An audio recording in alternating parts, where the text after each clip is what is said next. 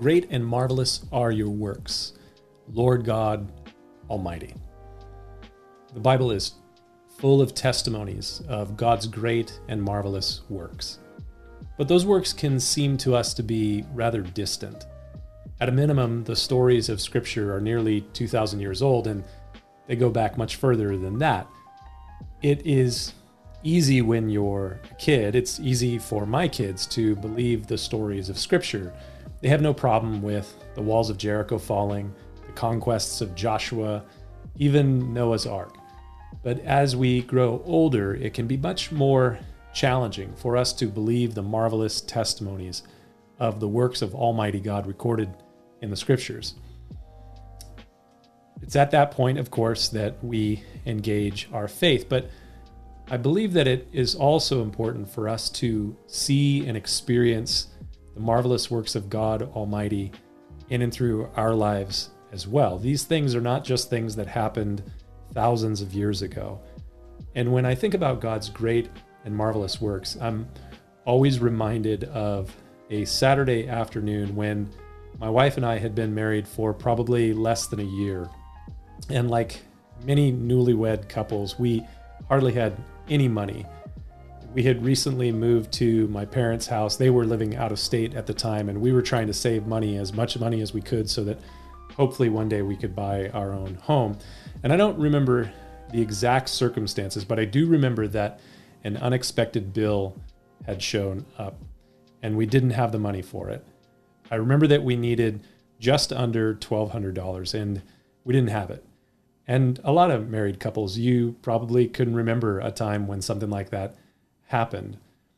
At that time, I was an associate pastor at the church that I now lead, and I was leading a Saturday evening service at the church. And I can remember the moment on that late Saturday afternoon as I stood at the door of my car in my parents' driveway, getting ready to leave to go to the church, and my wife was standing by my car with me, and I was worried about the $1,200 expense.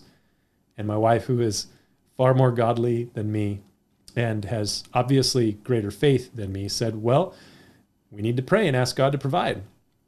And of course, I'm a pastor. That's what you do.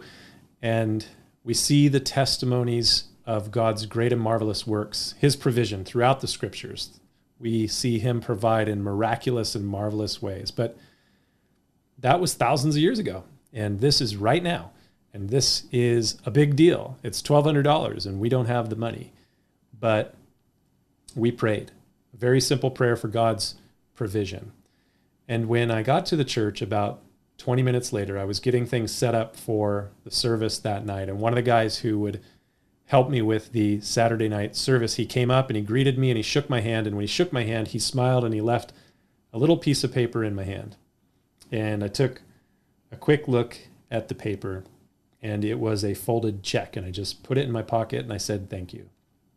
And I went about my normal routine and basically forgot about the check in my pocket until I was getting in my car several hours later to drive home. And as I reached in my pocket for my car keys, I felt the check. And so I took it out. And it was a check for my wife and for me for $1,000. The man who gave me the check, he didn't know about our unexpected expense. He didn't know about the prayer that my wife and I had prayed in the driveway less than an hour before he gave me the check, but God did. The next morning was Sunday morning, and I was doing what I normally do on a Sunday morning at the church, helping wherever I was needed, greeting and talking with people. And as I was doing so, another man came up to me and he greeted me and he shook my hand and he smiled and he left something in my hand. And it felt like a very familiar piece of paper. And I looked down, it was a $100 bill, and I just put it in my pocket and I said, thank you.